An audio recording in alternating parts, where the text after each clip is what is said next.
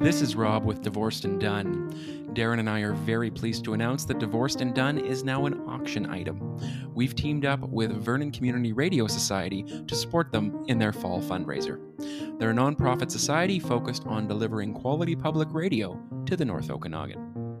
That's right. Rob and I are offering a 1-hour video conference with the highest bidder to discuss their family law matter and how to apply the Divorced and Done steps to their life. We're happy to go longer than 1 hour if needed. You don't need to be from Vernon or the North Okanagan. We're happy to have this discussion with anyone from across Canada or the United States. If you or someone you know would get value from speaking with us, we encourage you to bid on this auction item. The auction goes live on Friday, October 15th, running through October 24th, and can be found online at vernoncommunityradio.ca. Thank you for considering your support of public radio and for your ongoing support of Divorced and Done.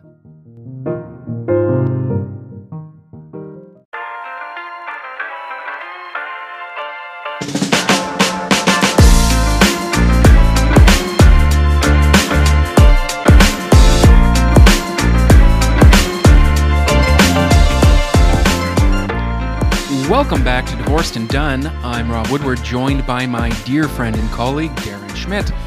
We're divorce lawyers helping you move through the Divorced and Done steps to move through your divorce efficiently and effectively without bankrupting yourself emotionally or financially. Darren Schmidt, on this beautiful Wednesday morning, my arms are tired. Are your arms tired? My arms are generally tired. But did you want to say why our arms are tired? Yeah, because we were just flapping so hard flying back from Australia. Darren and I just had a great trip down far south and back in joining our friends, family lawyers in Australia, Gillian Yeend and Tim Nichols, on their podcast, I Do, I Sue. Of course, we were not physically in Australia, but obviously joined those two lawyers remotely in their endeavors, in the work that they're doing and spreading their messages about family law to Australia. They were kind enough to reach out to Darren and I in Divorced and Done to include us in their podcast. So although we just recorded today, we expect their podcast with our interview to be out later this week, talking about differences between Canadian and Australian family law. I Do, I Sue. They're a great bunch of folks, and I'm sure they'd appreciate if you went over there and listened to their podcast. I'm not precisely sure where you can stream their podcast. I'm assuming it's generally available on all streaming platforms, once again, called I Do, I Sue. You're right, Rob. We had a pretty cool guest appearance on that podcast, had a fairly comprehensive discussion with Gillian and Tim on the differences and mostly similarities between the Australian family law system and the Canadian family law system. And it's just fascinating that the internet allows us to do that, connect with colleagues across the globe and have those discussions. So that's been awesome. One thing I want to say, though, about discussions is that if you're listening to this, you can have a discussion with us, and you can do so by bidding on an auction item, because we are an auction item. We are an auction item in the Vernon Community Radio online auction running to October 24th. You would have heard our little plug for that at the start of today's episode. So please do help support public radio. Every dollar raised as part of that online auction goes to support public broadcasting. The winning bidder for our auction item gets an hour or more with us to talk about their family law matter. You don't have to be from Vernon, BC, or Canada. You can be from the US too. We'll have a sit-down chat with you because we think our Divorced and Done steps apply broadly across Canada and the US, and we would love to have an in-depth conversation with you about your family law matter. So please do consider making a bid on that, because it's going to be a good time. And on that note, it's amazing because as of today, I was looking at that auction site, and it's amazing because a few people have bid on that, which is so humbling and so encouraging, both, I know, to you, Darren, and to me in this project that we undertook just a few months ago, that folks are using this material, engaging with it, and hopefully finding it helpful. Yes, but we think although people have bid on it, there's more money to be bid. So reach down, get into your pockets. This is a pretty cool product we're offering. You're a big fundraiser. Here we go. come on, you got to support the public radio. Let's go. No, it's great. So we're really pleased to be part of that project. We're also very pleased to deliver answers to listener questions, typically on a weekly basis. So that's what we're doing today. We're addressing more of your listener questions. If you have questions, send them to us, to our Gmail account, lawyers, plural, lawyers talking about divorce at gmail.com. And we don't reveal your identity. We keep it all safe and anonymous. The goal is that we can help address your questions on this podcast movie through our Divorced and Done steps. So we're going to get into those questions right away. Let's get to question 1, Rob.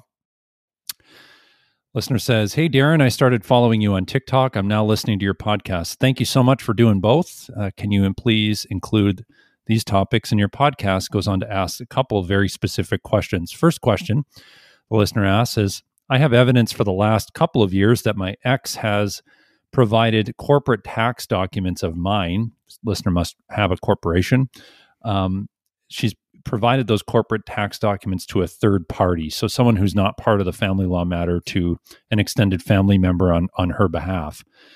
He asks, is there anything I can do to prevent her from sharing my corporate financial statements and tax returns with this third party? Rob, what do you think? So I guess my first concern in approaching this is why a third party would have access to this listener's corporate tax returns.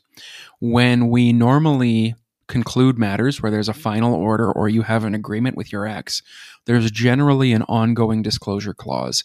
And usually it is limited, at least in Alberta, to as simply as both parties by usually May 15th of every year will disclose their tax returns and notices of assessment. But that's limited to their personal tax returns. So perhaps this person has some sort of order or agreement in place that they are to share their corporate tax returns with the other party. Otherwise, I'd be concerned why this third party still has access to those corporate tax returns. In terms of that person sharing them generally, that's not appropriate, and that shouldn't be occurring. Of course, if you've had discussions with someone and that just won't stop automatically, you could raise this issue in court. I've seen this a few times, but it's been in really exceptional circumstances. The one instance I'm thinking of was an instance where an individual received money through a corporation as a part shareholder and owner of that corporation, but it was a really big company with, I believe, several hundreds of employees and did several millions of dollars in revenue annually. So disclosing those tax returns and the particulars underlying it would have been really prejudicial to the company and other people. In other words, it wasn't just a closely held company of one or two people. In that situation, the court made really narrow rulings that if parts of the tax return were relevant and directing what would be relevant, the person interested in the tax return, that is the other party seeking that disclosure, could view it through their lawyer at the other lawyer's office or on a really limited basis for the sole purpose of that other individual interested in the tax return couldn't make copies of it and couldn't disseminate it to other people. But in terms of practicality for this listener, assuming it's a closely held company, meaning he or she is just the sole director and sole owner of that company, if you can't get agreement on those pieces and if you have to keep sharing those tax returns, perhaps a court can provide some direction for you. Yeah, I think on that point, I gather from the question, because we do summarize the questions that are sent in sometimes, so we're just sort of reading out the portions that are relevant. I gather from the question it is a closely held corporation. So the rules of court typically provide for non-disclosure of documents exchanged as part of a family law action or ongoing family law action to third parties. So there's clearly I'm going to say without question it's not allowed for your ex-spouse to be sharing this information. That's clear and obvious. The question is, what do you want to do about it? So practically address that with her. Tell her it's unacceptable. It's likely, and I think if you want to confirm this, you have to confirm with the rules of court by reviewing those in your jurisdiction or speaking to a lawyer in your jurisdiction, but tell her specifically the rules of court likely prohibit you from sharing this information. Please don't do so. If this continues, I may ask a court to step in. If she continues doing it, obviously you're going to have to decide at that point, do I want to bring an application to prevent her from doing so and either seek costs or other measures at that point. But hopefully you don't get to that point and a simple discussion can resolve it. The listener asks a second follow-up question pertaining to his closely held corporation. It appears he's the only shareholder and only director, and he asks if there's a generally accepted way of imputing income, personal income, to him because of it is a closely held corporation. In other words, how do you calculate his income for the purpose of child support or spousal support, given that he is a sole shareholder and sole director of his corporation? So, Rob, what do you think on that piece? In addressing corporate income, it is outlined in the federal child support guidelines if this couple are married, or in provincial child support guidelines if you're not married, depending on where you are in the country. Generally, there is a section in the child support guidelines, and I think Darren has it open before him, so you can address this better than I can, that generally outlines how corporate income can be evaluated and assessed when we're determining someone's personal income for child support purposes. Because, of course, even though you may have a corporate tax return and a personal tax return, your personal income may not necessarily be the income, even though the CRA has used that number, the number that a court will use in assessing your child support obligation. Because often when you have corporate income, you have your gross income, the total income that the company made during the year, taking away certain deductions such as things that you spent, expenses you incurred, that can actually reduce your personal income tax payable. And even though all of those deductions are valid for Canada Revenue Agency purposes, they may not be valid for personal income tax purposes when we're assessing your income for child support. So there's a process in there that to assessing whether deductions or other things, what your company has done, whether that is reasonable or not in determining your personal income. And the best way actually to find that answer is work in tandem with your accountant and your family lawyer if you have one. I think you're bang on, Rob. I think the starting point under the guidelines is that your personal income, your line 150 or 1500 income tax line, total income, is the starting point for determining support. Okay, so that's the presumption.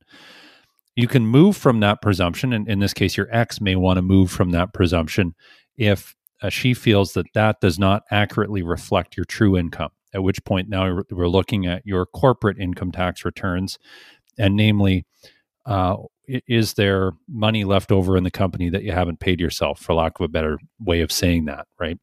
Are there funds sitting in the company that are not earmarked for any debt or any capital projects? Basically, is there money just sitting there that you could pay yourself, but instead you're keeping money stored in the company? But the starting point is, presumption is your line 150 income on your tax return. That's the presumption. Imputing income is not the presumption. Okay, that's a separate step. And that only happens if the recipient of support is not satisfied that your personal income is truly reflected on your income tax return, that you're actually making more, or you could be making more. If you're going to impute income, as Rob, as you've said, you look at the child support guidelines, and you're right, I did have them in front of me because we were talking about this question a little bit before. Section 19 gives general guidance about how a court may impute income to a spouse if it considers appropriate in the circumstances, which include things like unreasonably deducting expenses from income if you're a sole proprietor, how they're deriving income from various assets, are they underutilizing assets, things like that, failing to properly provide income information when under a legal obligation to do so. So there's just a mixed bag of factors here that a court can look at when choosing to impute income. So that's kind of imputing income 101. Hopefully your income is not imputed and that your personal income tax return accurately just reflects your income and no one's questioning that, and you can move on to being divorced and done. Let's move to question 2. So question 2 is kind of a mixed bag of facts, and I'm going to try and condense them as best I can. So the listener and her husband have separated in January 2020. They have 2 kids, 7 and 5. They were married in 2009. The listener says from an income standpoint that the husband made $55,000 to $60,000 more than she did. There was an understanding during the relationship that she was going to stay home to look after the kids for at least a portion of the time and may go back to school at a certain point in the future, but that was never really firmed up. And there's a dispute between them about whether or not he should be paying her spousal support. So the issue of entitlement to spousal support is live. So that's the first part of her question.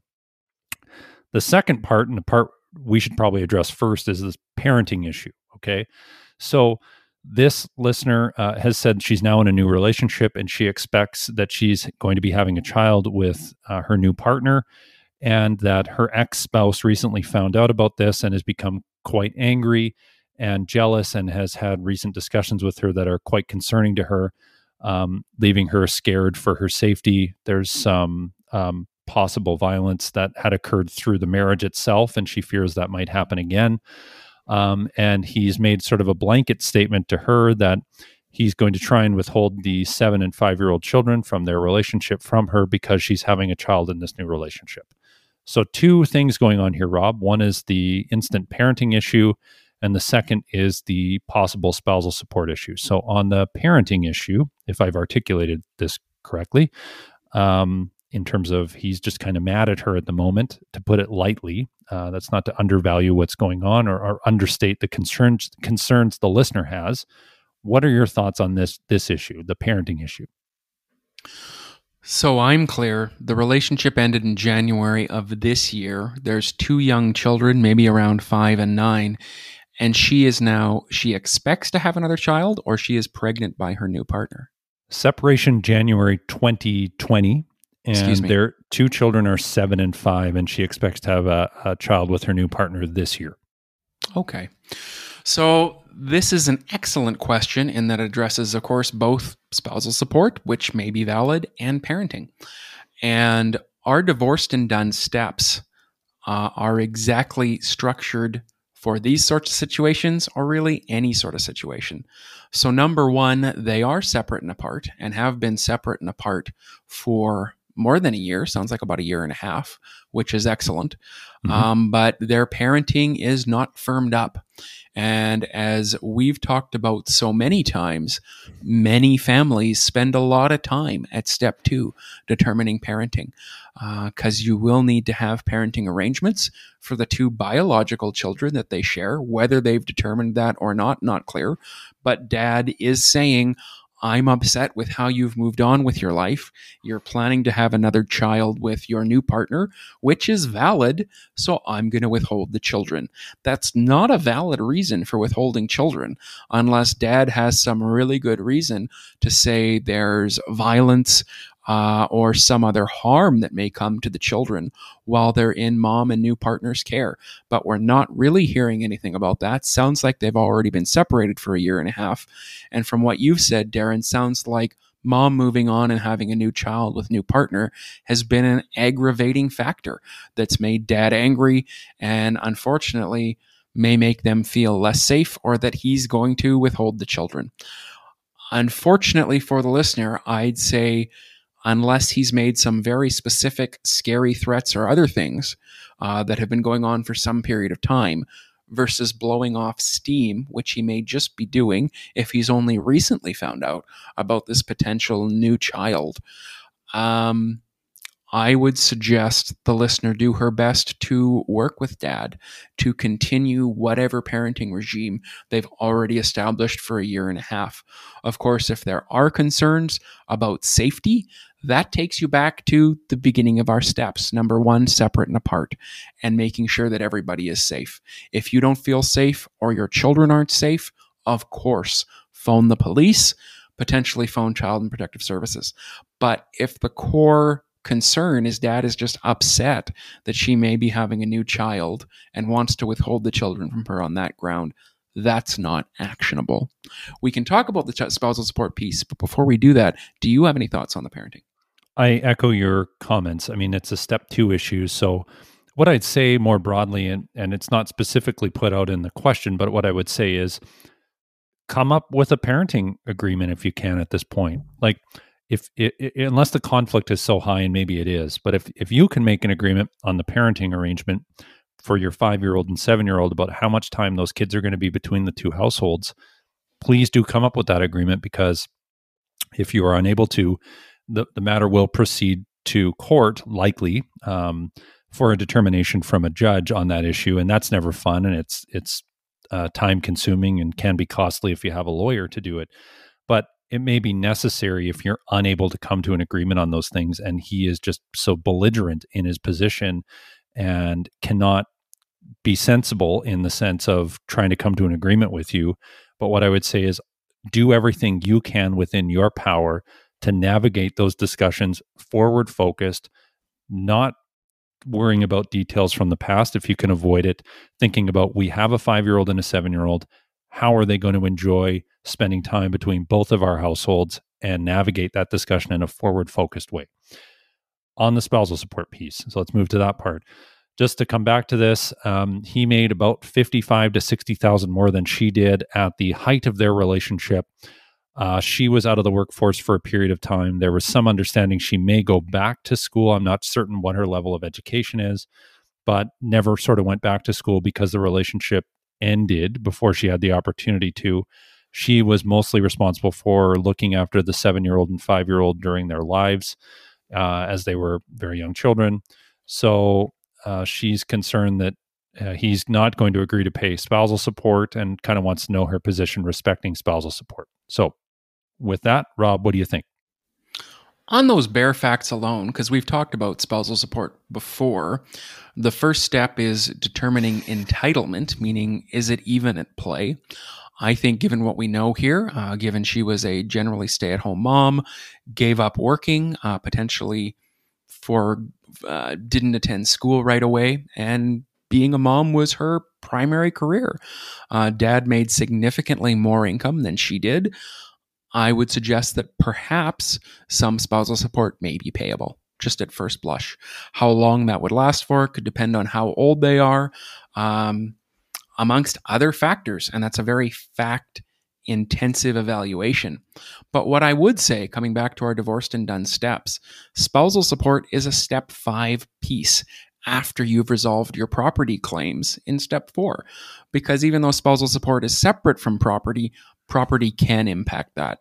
And not to sound like a broken record, you need to deal with your parenting pieces first, because I'm assuming if you're still working on your parenting, you probably haven't worked through all your property issues. So you want to do that all at once, then evaluate your spousal support claims to hopefully get everything all together in one agreement.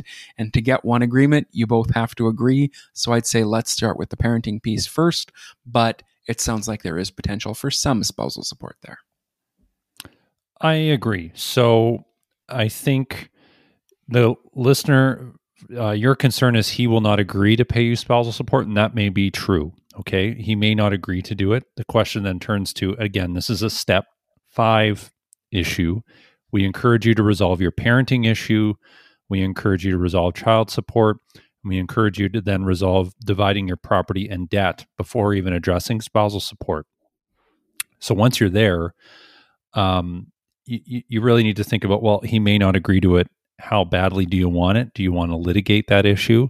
Do you want to weigh the costs of litigating it, the time it may take to litigate it, meaning going to court to get an outcome on that issue, right? So don't be too concerned at this juncture that he's not going to agree to do it, because that's number one, it's a later step. And number 2 is, just because he doesn't agree doesn't mean you don't get it. You're just going to have to work to get it in the sense of going to court, right? And that you have to weigh the pros and cons of all of that. So thank you very much for sending that question in. Those are 2 very intensive questions, but we're very happy that you submitted them to us. Let's move on to our next question. So this listener, her issue is that she has 2 kids aged 13 and 12. They have spent some time recently with their dad. I'm not exactly certain what the parenting arrangement is between these 2 parties, but one of the sons came home and told mom, here the listener, that dad is going to take them hunting. Dad has bought a gun for the children to go hunting. Didn't inform mom about this. Dad sent mom an email after she tried to get in touch with dad, basically saying, what's going on with the hunting? And why did you buy them a gun? Dad responds, she sort of summarizes his response, but in an email to her, he says, and I'm not quoting verbatim, the boys are able to make their own decisions on what they do. And if you aren't aware about what we're doing on my time with the boys, you can go talk to your lawyer about it. So I'm not discussing hunting trips or anything about that. And you shouldn't be disclosing, or you shouldn't be questioning our kids about this. He says that there's a history between them where she can't be trusted with information, and the kids can just decide for themselves what they want to do. And then at the end, he sort of says, well, oh, and by the way, you're on the hook for 50% of the cost of their activities, meaning a Section 7 expense, extraordinary expense under the child support guidelines. You're on the hook for 50% of that. So I look forward to getting money from you for the purchase of these guns and any out-of-pocket costs for the hunting.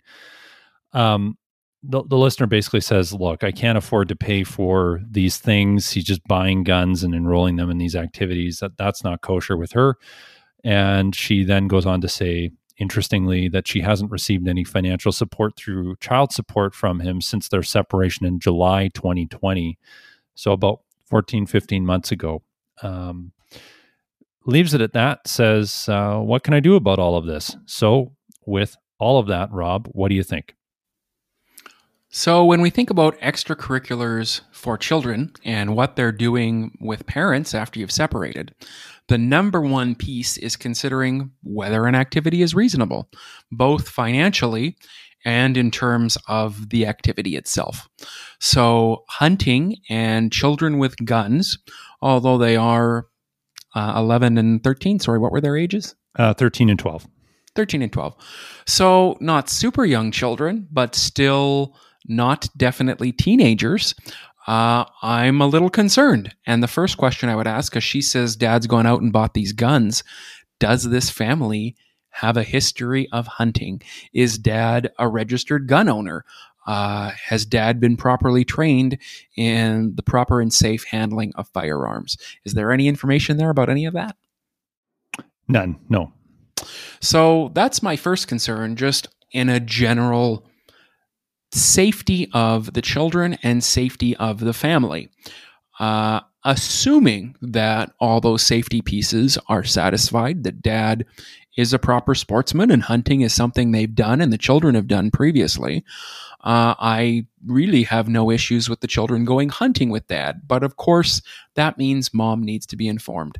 And dad saying that if she doesn't agree, it's exclusively up to the children and dad to make those decisions about what they're going to do, and that she has to pay for it, that's not the test. These parties need to be on the same page about what their children are doing. I'm glad there is some direct communication, albeit sort of nasty, back and forth between email. In terms of paying for those pieces, if dad is going out and spending tons of money on this one extracurricular activity and saying, sorry, you don't agree with it, I don't care, you're liable for half of it, that's not the test. We have to come back and say, is this a reasonable activity for this family? If they have a history of doing this and a history of paying for all of this when mom and dad were together, maybe that's a reasonable activity.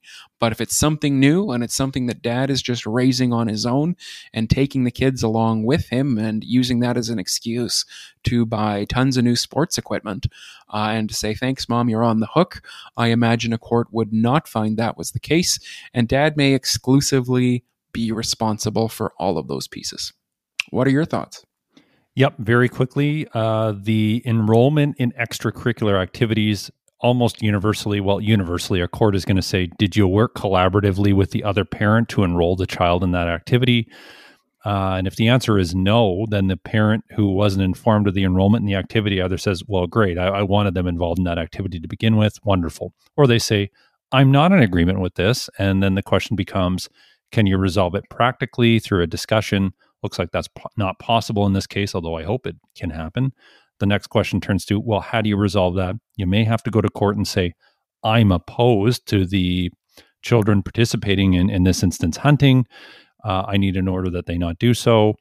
I also may need an order that before either of us enroll a child in an extracurricular activity, that we must get the written consent of the other parent 14 days prior to any enrollment. If they don't have that written consent and the child doesn't participate in it, that's just something that rolled off the top of my head. But, those are all things. It sounds like this listener has a lawyer. So we encourage her to directly communicate with the lawyer on those pieces. But I mean, the notion of going to court for what I've just articulated is not ideal. We hope everyone can work collaboratively with their ex-spouse, especially on issues of parenting decision-making, enrollment of kids in activities, all those sort of pieces. So we hope that you can do that despite the, snippiness and level of conflict that's relayed in that email from your ex-spouse that you've sent us. It appears there's a history of conflict, but hopefully that can resolve and you guys can work collaboratively together because you still have some years left to work together in parenting your minor children. And that's, as we say in our steps, still a step 2 issue. Figure out that parenting piece.